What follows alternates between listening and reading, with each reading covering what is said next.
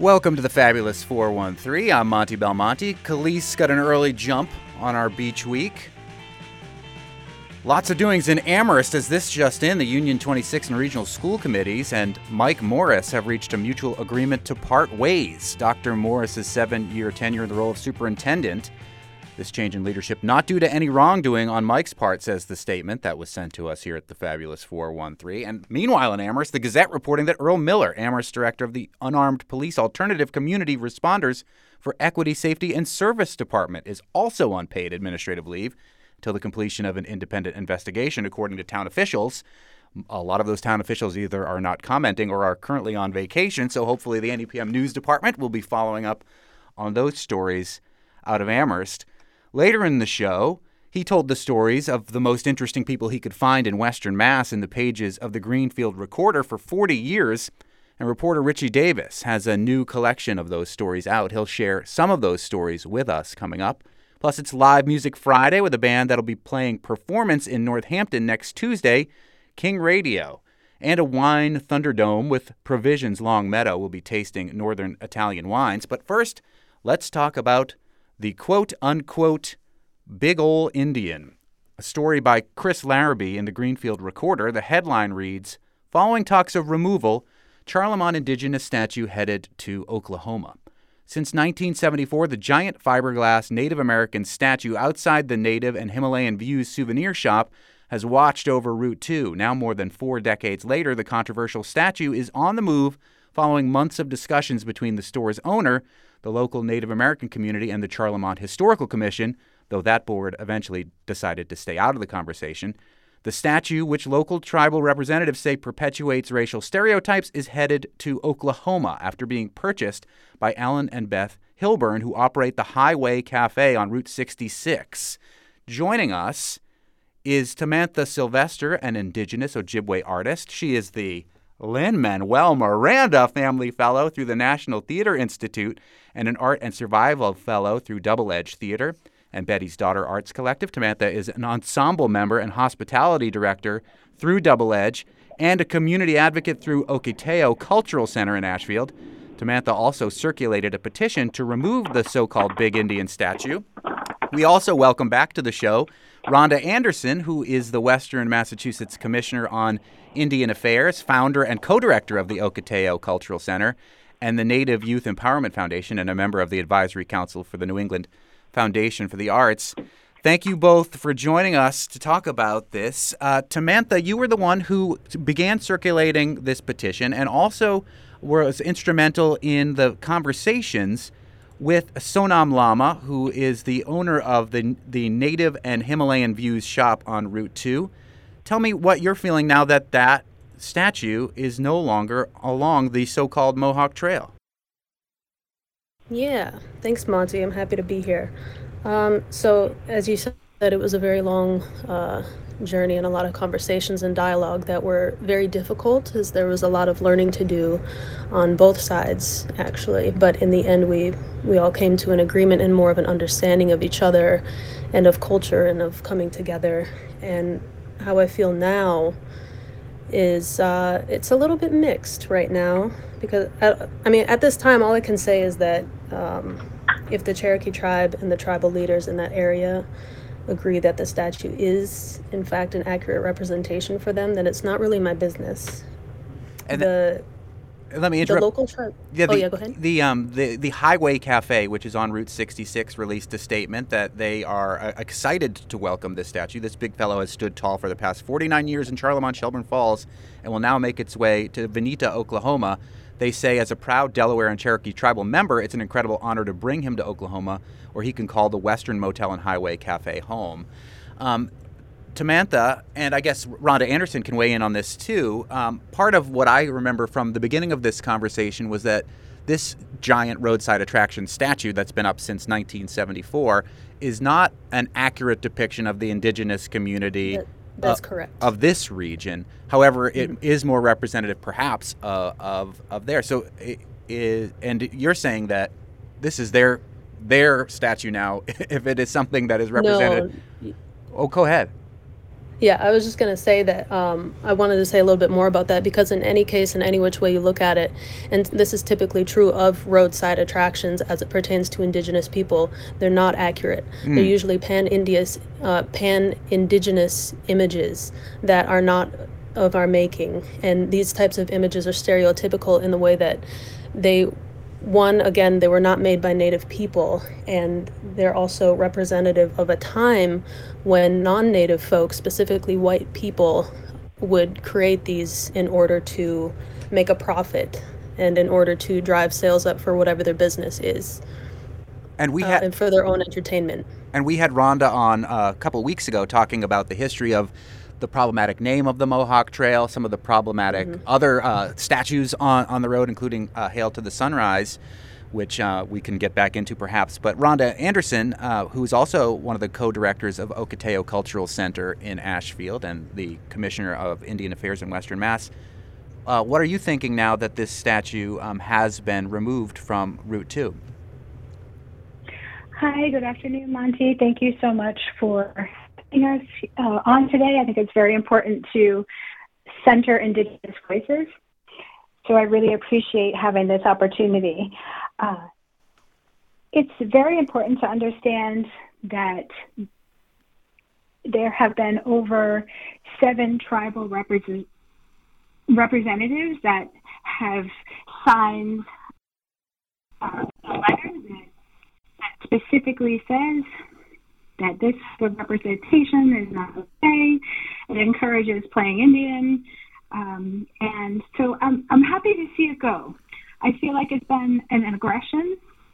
I've lived in this area for, 50 years now. So I'm actually older than the statue.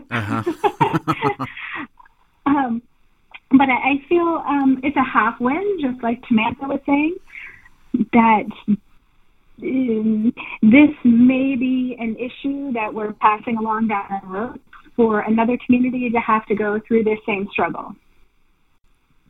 Tamantha, you want to talk about how this statue perpetuates racial stereotypes and is dangerous. And, Rhonda just said that she viewed this statue for the entirety of the time she lived here as an aggression. For those who may not be able to see it that way, explain why it is that you feel that way about it. Yeah, thanks for that question, because that is one of the things that is not being understood or really listened to. So for me, I know what these images mean and what they represent to not only myself, but to my family and my tribe. And I'll reiterate that these images were not of our making. These were made by non-Native people, specifically white people that came to perpetuate playing Indian and to perpetuate degrading Native people. We don't look like that. And so when I see these, if we think about it this way, maybe, the Washington Redskins, that was obviously a huge debate. Most Natives were not in agreement with that, but some Natives were. But it's not a decision that can be made by a non-Native person in any case. While everyone has a right to their opinion and a right to voice their opinion, when it comes to Native stereotyping and racism, non-Natives do not have the right to say whether or not that's racist if they're not in fact Native. This is up to the indigenous communities.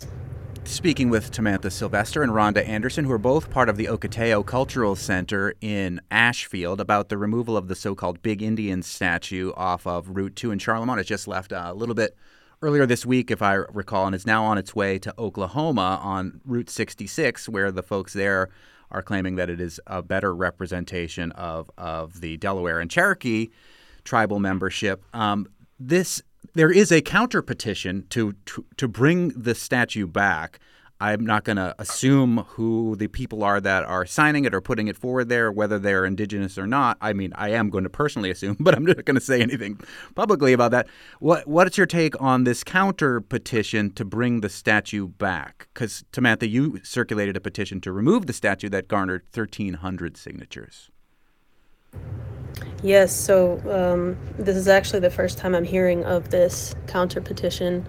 So my initial reaction to that is, and what I've been saying and what Rhonda's been saying, and all kinds of indigenous people have been saying for a while, we need to have a dialogue of what this means.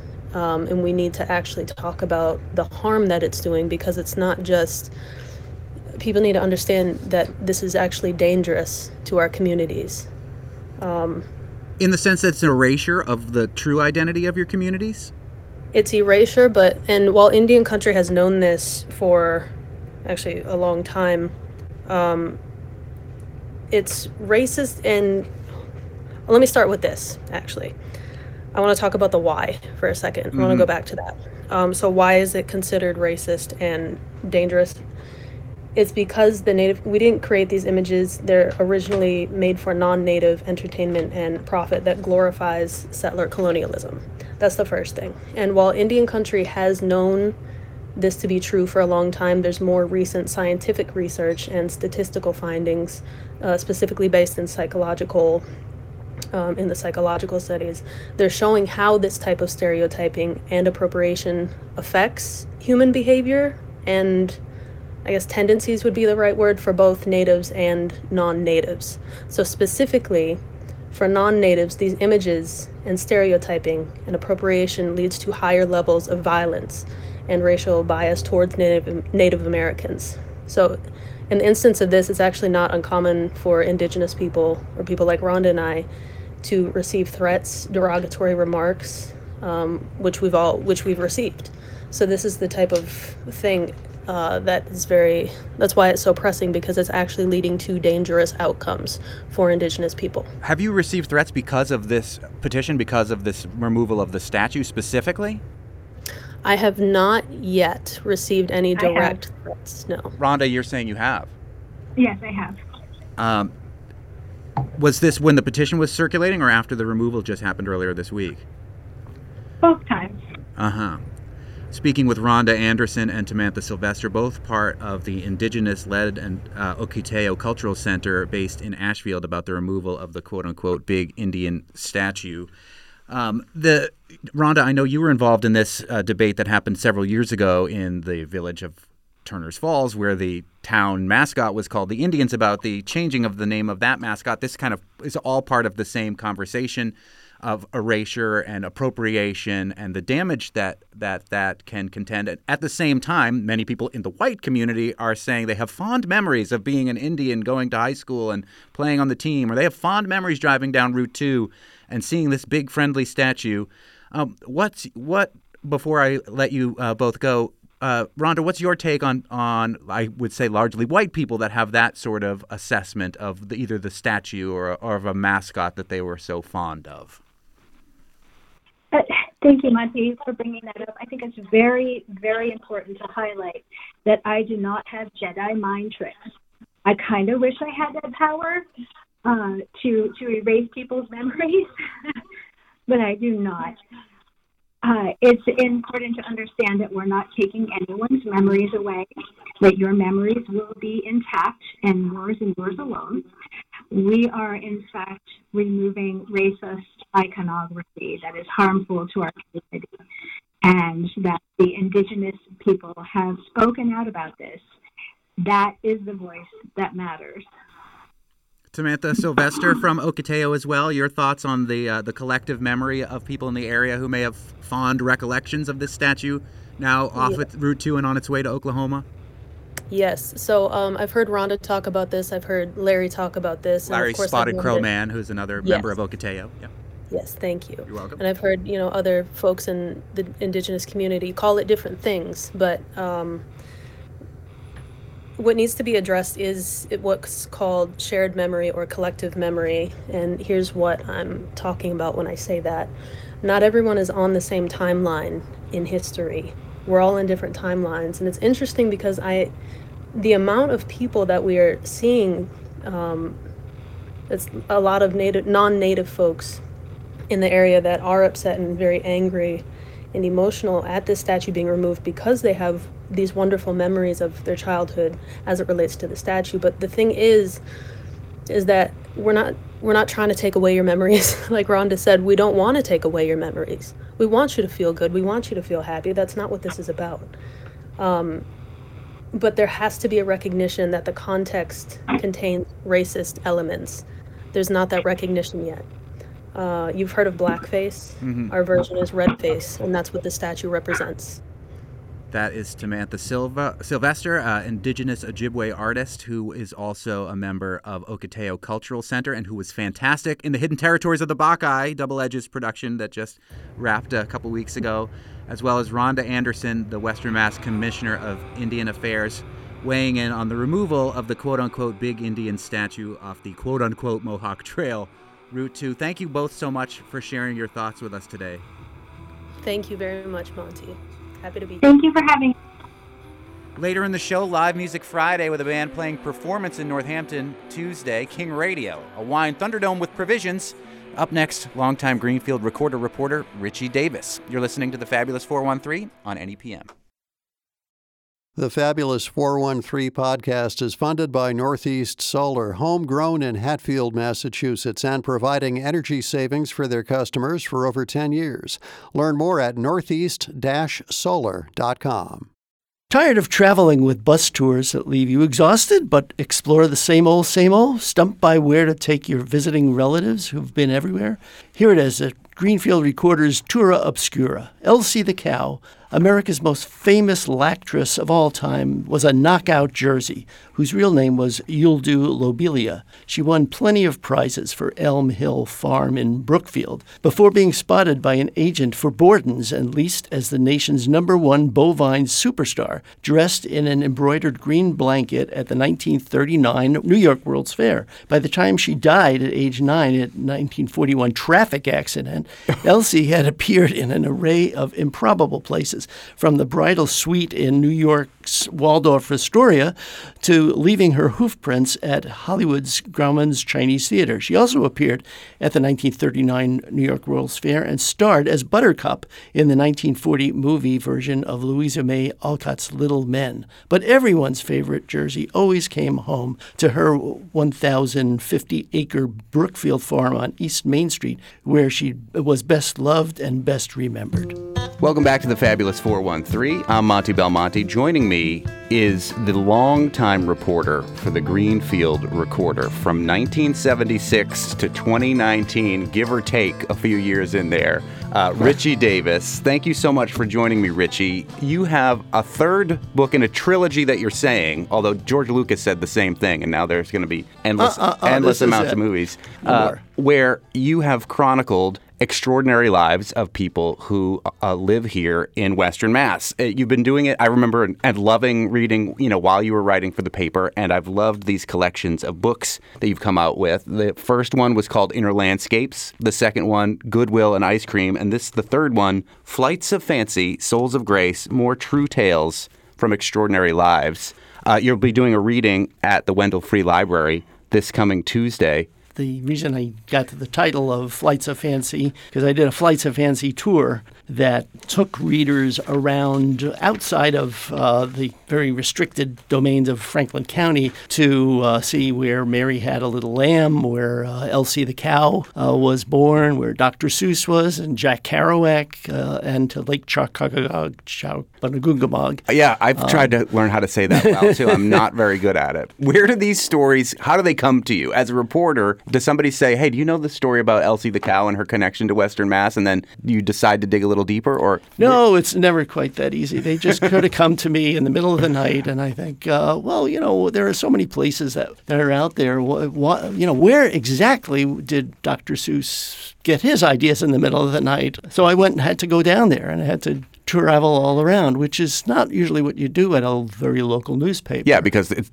sometimes called the Recorder, but it's the Greenfield Recorder. It's very, very Franklin County centric. Yeah, but this book actually has a story where I went off to Indiana to see where the time change in spring would be most felt, because it's right on the time zone, where the people wear 2 watches on their arms because. Yeah, I don't know where these stories come from, but they, and when I wasn't doing this, I was writing about the 2 nuke plants and pipelines, and as an agricultural environmental reporter, and going to Boston and doing that kind of stuff. So yeah, so this was the fun stuff. I mean, and it really, added a lot of dynamism to the paper to have these human interest profiles. It's part of what I like doing on the show here and what I like doing on my show previous to this too, talking to and meeting really interesting people. I wanted to always be like Monty. Well, I want to be like Richie Davis, who has his third book chronicling these true tales from extraordinary lives of people in Western Mass and beyond. Very Franklin County centric, as we mentioned, which is great. I live in Franklin County. I make the journey down to Dr. Seuss's birthplace every day to do the show. And it's really broadened my perspective on Western Mass, too, in a great way. You'll be reading from this book, Flights of Fancy Souls of Grace, Tuesday at the Wendell Free Library, as opposed to the library that they charge you. I don't know why they call it that. Yeah.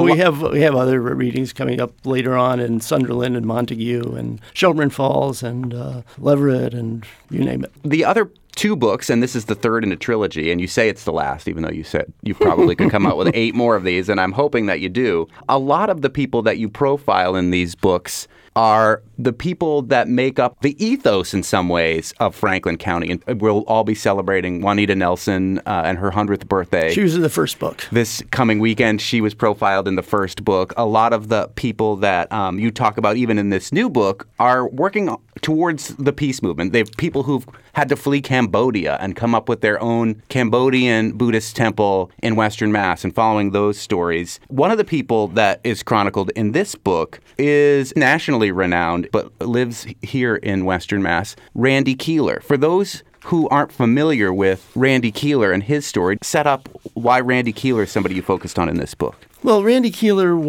is a lifelong peace activist who went to prison for tearing up his draft card in late 60s and inspired Daniel Ellsberg.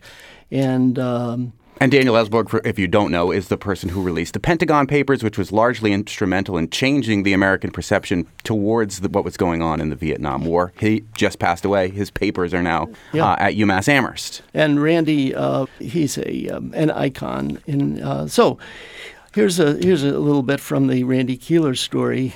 In his late 70s, Randy Keeler retains the handsome, neat appearance that harkens back to his youthful draft resistor days. As he looks back on a lifetime of taking action on his convictions, he recalls his mother asking him, "Why do you always try to take on a Don Quixote project? First you try to do total nuclear disarmament, then you try to take private money out of politics." He laughs softly at the recollection. "What's motivated me to work on different political projects has never been any kind of realistic prospect of major change," he says. "I would have never done anything if I wanted for that to occur.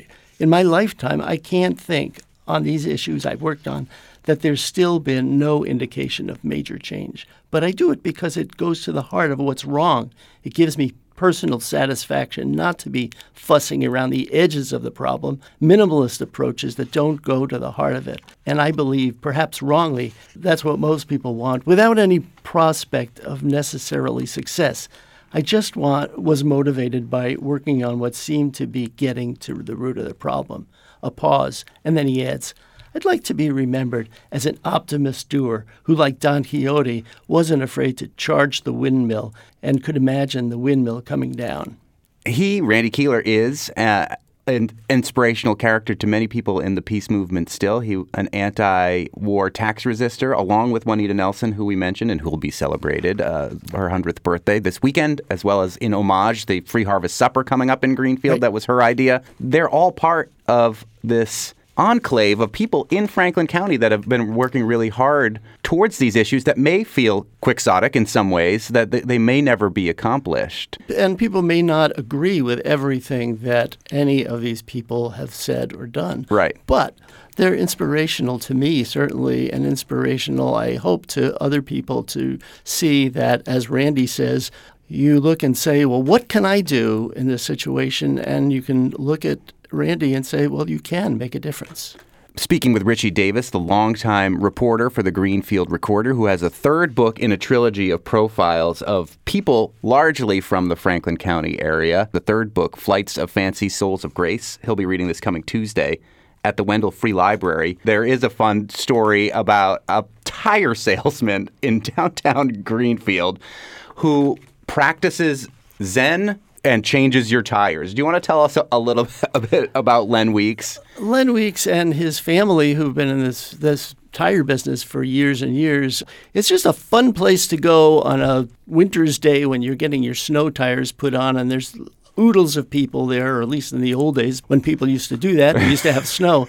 Oh, yeah. There's all kinds of fun paraphernalia there and a real spirit of Zen going through this place, which you don't usually think of in a tire place. You think of it as a hustle. You're going to go in there. Maybe they're going to try to overcharge you, but Len will leave you with a carnation. And there are Buddhist statues and fountains all over the place. It's very calming.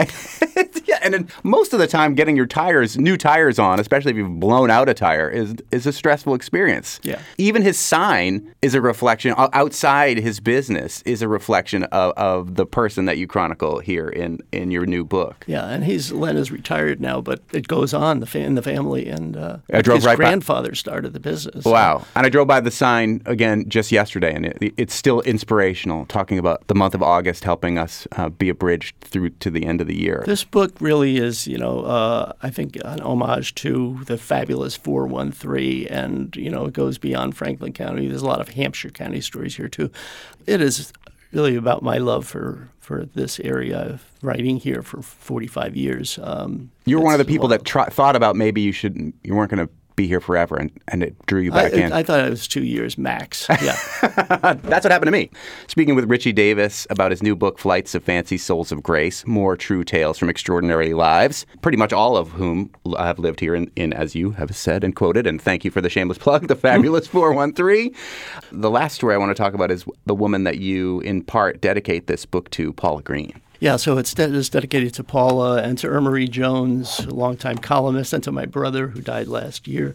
It's really not about Paula so much as comes out of the Karuna Center for Peacemaking, which Paula Green, who's best known for her Hands Across the Hills work with Kentucky, but also was taught at School for International Training, doing conflict transformation. And she thought she had retired from that when, lo and behold, in 2016, we had an election, and it seemed to drive that a lot of the issues that she was dealing with around the world, in Bosnia, in Rwanda, there were vibes that we were treading into dangerous territory. Here as Americans, because of the rhetoric that even now continues. Yeah, so the polarization in this country really was a sort of an early warning sign that we might be headed to this territory. So Karuna Center started doing some workshops, seminars, where they're bringing in people from around the world to talk about, well, what happened in Bosnia, what happened in Rwanda, and how is it similar? So I'll just read a little passage from that. The growing verbal attacks on Muslims, Mexicans, and others that Paula Green and collaborating peace workers heard became more alarming, especially given her work in Rwanda. There, intertribal tensions, where the Hutu-led government in the 1990s called the minority Tutsi tribe cockroaches, led to the 1994 genocide, resulting in nearly a million deaths. When a human population is reduced to a bug, you can kill them, says Green.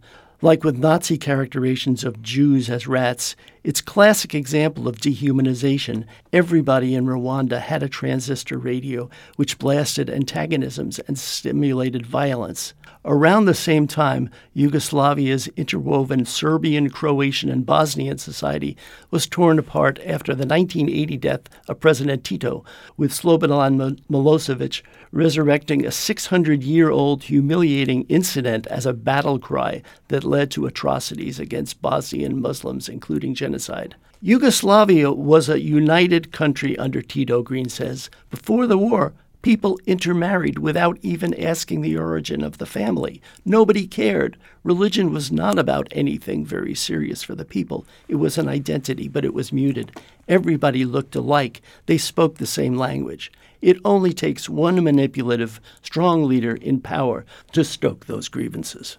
And Paula Green would go on to try to initiate dialogue between people of coal country Kentucky and people here in Western Mass to try to bridge the political divide in many similar ways that, from the same nation, speaking the same language, perhaps with slightly different accents. She was awarded by the Dalai Lama himself. She was an incredible person. And she just passed away just a year ago. Just a year and a half ago. This is the kind of person that you can read about in this book and the other 2 books before it, and I'm sure in the other 5 books that are going to follow, even though he says he doesn't want to do it. Mostly culled from the pages of the Greenfield Recorder and your time there from They're all there. 1976 and 2019. Before I let you go, Richie Davis, what do you feel about the state of journalism and newspapers right now?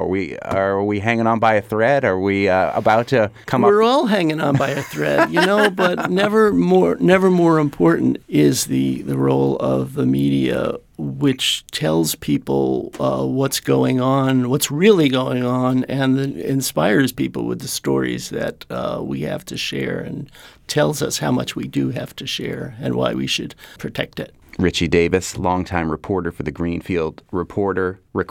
I get the Montague Reporter and the Greenfield Recorder. No. I love the Montague Reporter, too. Yes. The more the merrier. The more the merrier. The new book is called Flights of Fancy, Souls of Grace, More True Tales from Extraordinary Lives. He'll be reading at the Wendell Free Library this coming Tuesday. Thank you so much.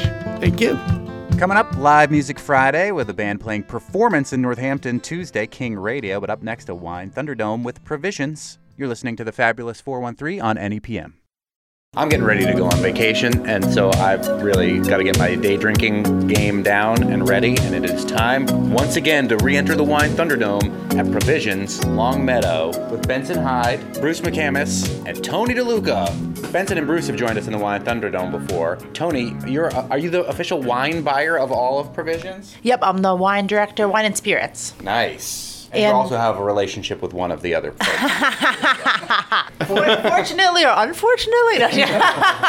Yeah, he's dragging me to the Thunderdome. Yeah, I'm psyched. He also can speak way more eloquently about wine than I can, so and you're like have her around. A leveled sommelier too, right? Is that right? Yeah, certified sommelier, and I have my diploma in wine and spirits. Mm-hmm. So nice. So yep. She's gonna instruct all of us. So what's a good getting into vacation mode, day drinking wine here? Well, whites. I mean, it's summer, so this is actually a great place to start. And these are a couple very fresh, easy day drinking wines. So Tony and I, speaking of vacation, working vacation, we're just in Italy visiting these wineries. Wow. And so we've kind of gotten a little bit of a deep dive into Piedmont whites and came back very impressed and thought that the world should know more about these wines. Because when people think whites in Italy, they think Pinot Grigio. And while there is good Pinot Grigio, I still hold true to the argument that it is, by and large, the most boring of grapes. What do you, Tony, a sommelier, think about my assessment of that? Well, one of my favorite styles is a Ramato, which is a skin contact Pinot Grigio. So I guess it just depends on the flow. But I also think from Piedmont, one of the great varieties that is most famous in the white wine world, not red wine world, is Moscato. So Piedmont for whites is sort of known as like the Moscato territory.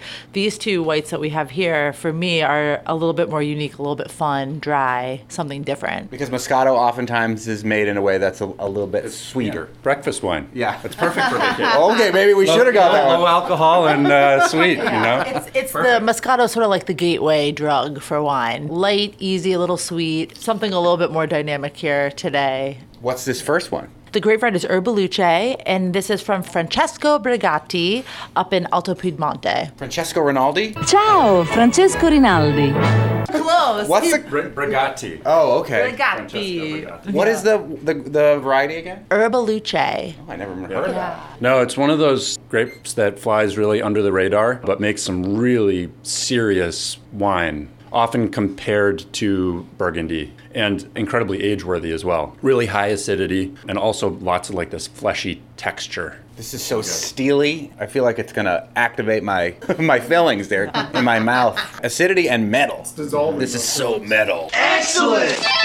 Oftentimes this grape variety has kind of like a honeydew melon, meats, almond, kind of a nutty finish to it. Characteristics you don't oftentimes hear about or think about when you're talking about white wine, which makes it a little bit fun and dynamic especially with cheese. Yeah. Tell us about your time that you spent at this winery. What was it like there? It's amazing. I mean, it's like going back in time. This guy, it's been in his family for generations. The winery is made out of stone, and it's like hand dug. You feel like 1,000 years ago. You feel like you're in the 1700s when you're tasting in this winery. It's incredible. Bruce, they didn't let you come? No, I wasn't invited. Couples only, Bruce. Next year. Yeah, this winemaker also has a very light touch, working organically, farming organically, no additives. So this is a very clean winemaking in its mentality and following through on the palate, which is really nice. Both of these wines are done in stainless steel, which we figured would be good because it really showcases the grape.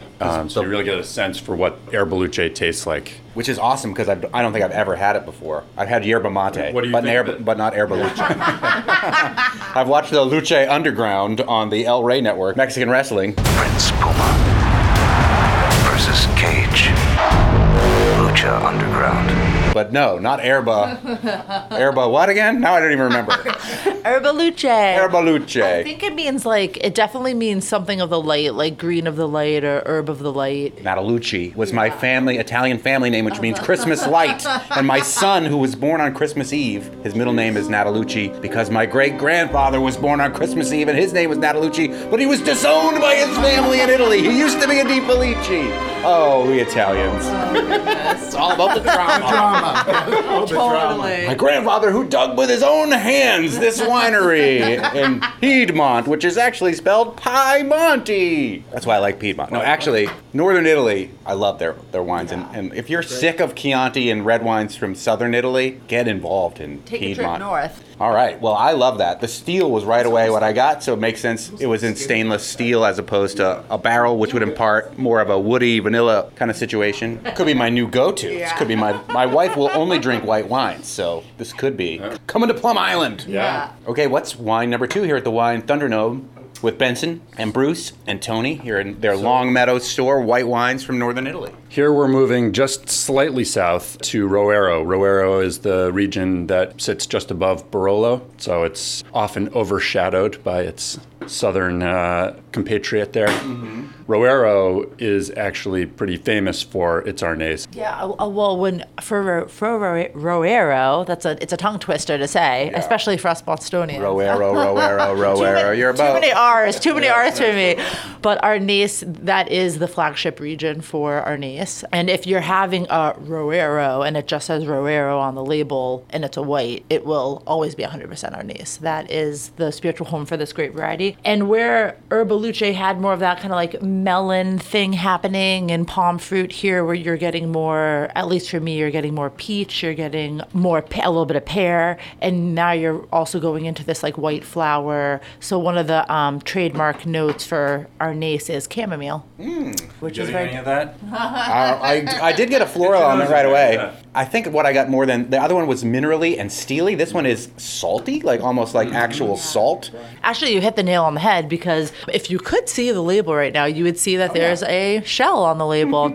And that's because the soil here is really special. These vineyards are planted on fossils, seashell fossils, and it used to be millennia ago water. The vines actually are growing up out of fossils of seashells. Mm-hmm. If you're thinking about white wine from Italy and some of the grape varieties that are famous, especially in northern Italy, Arnés definitely is one of them. But I think in the grander scheme of the wine world, a lot of people have never even heard of Arnés. You've heard of Desi Arnés. Lucy, what is this? But not necessarily the grape. Well, the other fun thing about these lesser known grapes, we're comparing them to these very serious grapes, very serious wine regions, but these are a fraction of the price. These are sub $20, where if you were getting this in Burgundy, it would be, 40 plus. Right. Chablis on the cheap. Given that my oldest son is now in college, well, that's kind of the direction I need to go. Good luck. Just wrote one of those checks myself the other day.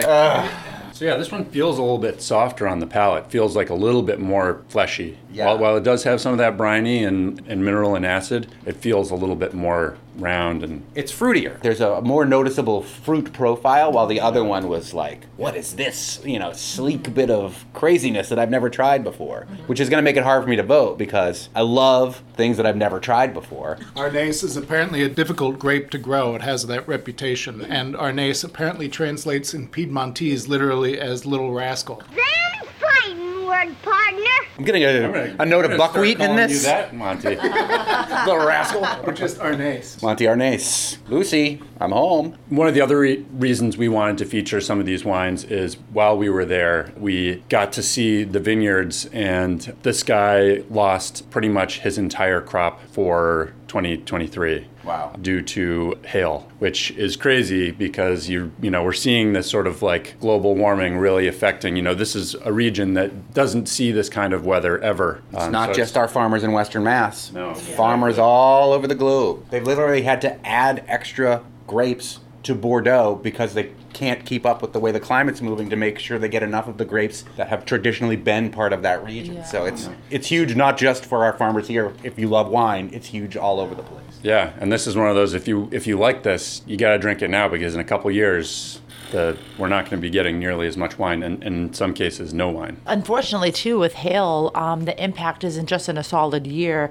The vines are damaged so much by the Gulf-size balls of ice shooting down at them at a rapid force from the sky. Crazy. That the vines can get damaged for multiple years after the fact. So while 2023 is 100% loss, probably 2024 will be like a 50% loss just because the vines need a couple years to bounce back and heal. Lorenzo Negro, who makes this wine and whose name is on the bottle, his 93-year-old mother was out in the vineyard with us, which was kind of amazing. She's still got it. And she was saying that the storm that hit them this year was the worst she had ever seen. She's lived on this property for 93 years, so she's seen 93 years worth of storms. Ay, ay, ay. That's chilling.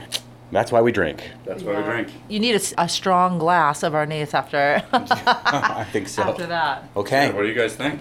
Are we ready to vote here? 2 wines enter, 1 wine leaves. 2 men enter, 1 man leaves. Wine Thunderdome, Provisions, Longmeadow, Benson, Tony, and Bruce. Benson and Tony just came back from northern Italy, where these wines are from, the Rorero Arnase and the Urbaluce. Urbaluce. My grandmother, Mary Nataluce, will love it. No, she's dead, but she would have. She would have. She only drank White Zinfandel, so it really would have been an uphill battle to try to get her to drink this one. Who wants to vote first? When I show up and crash your vacation on Plum Island, I will bring the Herbaluce because we'll be sitting on the beach. It'll be hot. I'm going to want something like crisp, fresh. But if I crash your dinner, I'm probably going to bring the Arnase because I think that's going to be a little bit more food friendly. Okay, that's Benson's vote.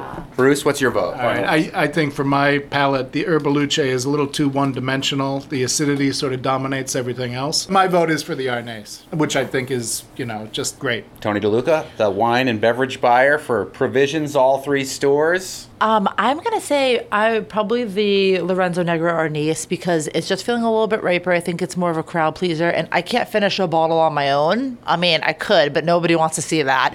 So if I'm going to be sharing, I think it's a little bit more approachable for some of the girlfriends. So I'll probably do the Arnase. If I am on Plum Island and I'm eating oysters, I want the Herbaluce. It's so steely. It wants food. It's so acidic. It makes my mouth water. A food wine for sure. And because it's a grape I've never tried, super fun, and I want to get it to experiment. And actually, we had it with a lot of cheese while we were there. I mean, you go to Italy, you sit down anywhere with these winemakers, the cheese is the first thing to hit the table.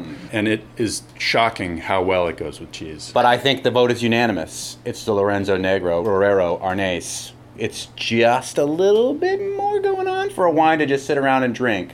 Yeah. Unanimity. Wow. We have consensus. The little rascal wins again. The Fabulous 413 is funded by Real Pickles, a worker cooperative in Greenfield producing organic, raw, fermented vegetables sourced from Northeast Family Farms, realpickles.com. And it is Live Music Friday here in the Fabulous 413. And joining me in the studio are members of the Northampton-based band King Radio. Frank Padalero, or Padalaro, depending on who you ask. Brandy Edis rhymes with lettuce, and Ken Murray rhymes with fury for his third appearance with 3 different acts in Live Music Friday. And King Radio is reforming to be part of Performance this Tuesday, Pines Theater, Look Park, a benefit for arts enrichment in the Northampton schools. We may get into who you will be performing as, but that has historically been a gauche way to deal with the performance. Well, you can say who you're performing as because it's on the poster, but Okay. you shouldn't say the song. Okay, Neil Diamond. But first, King Radio is going to pay tribute to another local hero who's been here for Live Music Friday, the great Ray Mason.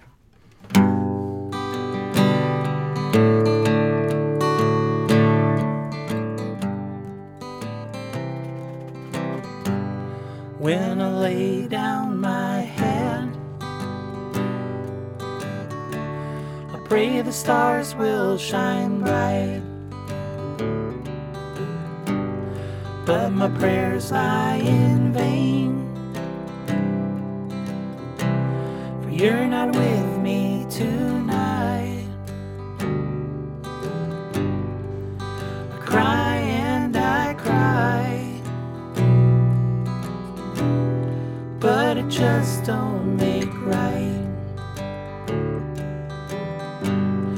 When you're lost and alone, down in the night,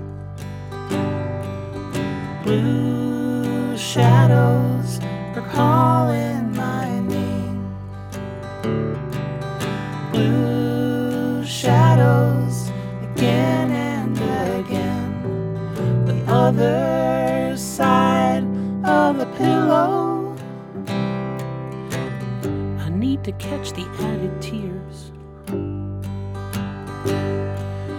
Blue shadows are calling my name.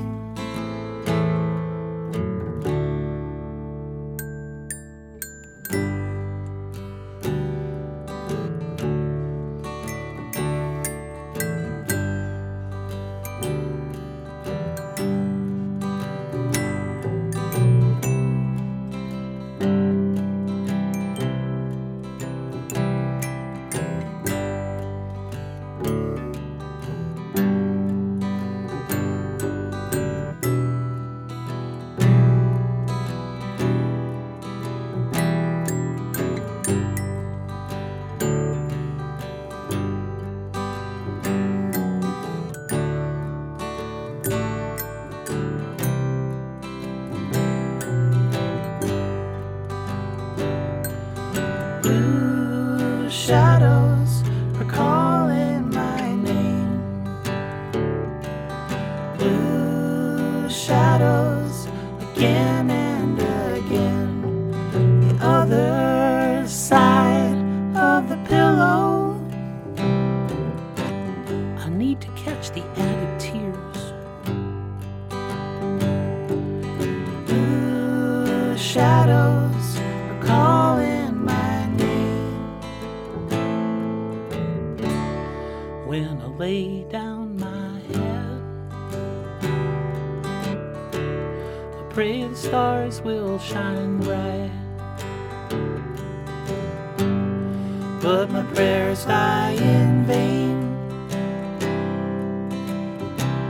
for you're not with me tonight. I cry and I cry, but it just don't make right. When you're lost and alone, down in the night. When you're lost and alone, and down in the night. King Radio here in Live Music Friday and the fabulous 413, Frank Padalaro, Brandy Edis, and Ken Murray, who will be performing at Performance on Tuesday, Pines Theater, Look Park. It's a tribute that's been going on for 33 years where the musical family, really, of the Valley come together and donate their time to raise money for arts enrichment in the Northampton schools. Ken's been there a bazillion times. King Radio has been there a million times. Some of your favorite King Radio portrayals over the years? Oh, by far my favorite performance is when we did the Flaming Lips. Yeah. So, it was nearly 100 degrees. We were dressed up in furry animal costumes. And as Bill described it, it was you're witnessing human sacrifice here on the Pines Theater stage today. It is always such a great time, and it's a great way to raise money, as I mentioned. And you're going to be Neil Diamond this Tuesday. I had originally, immediately when the announcement that the theme was going to be the elements, claimed Neil Diamond. But when I heard that King Radio wanted to do Neil Diamond, I knew there'd be no way I could compete. So I totally and fully, wholeheartedly relinquished Neil Diamond to you.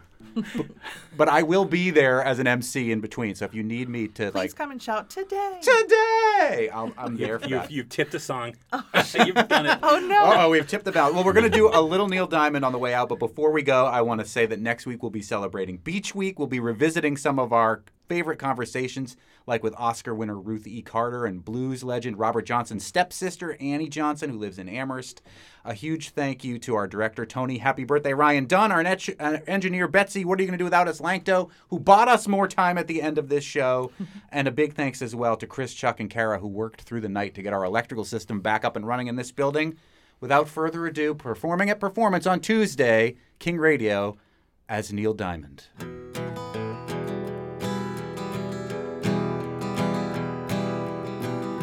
Linda was mine until the time that I found her, holding Jim, loving him. Then Sue came along, loved me strong, or so I thought. Me and Sue, that tattoo. Don't know that I will, but until I can find me a girl who'll stay and won't play games behind me, I'll be what I am, a solitary man, solitary man.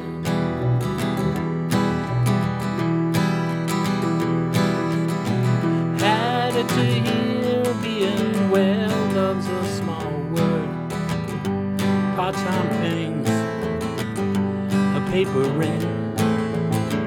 I know it's been done having one girl who loves you, right or wrong, weak or strong. Don't know that I will, but until I can find me a girl who'll stay and won't play games behind me, I'll be what I am, a solitary man, solitary man.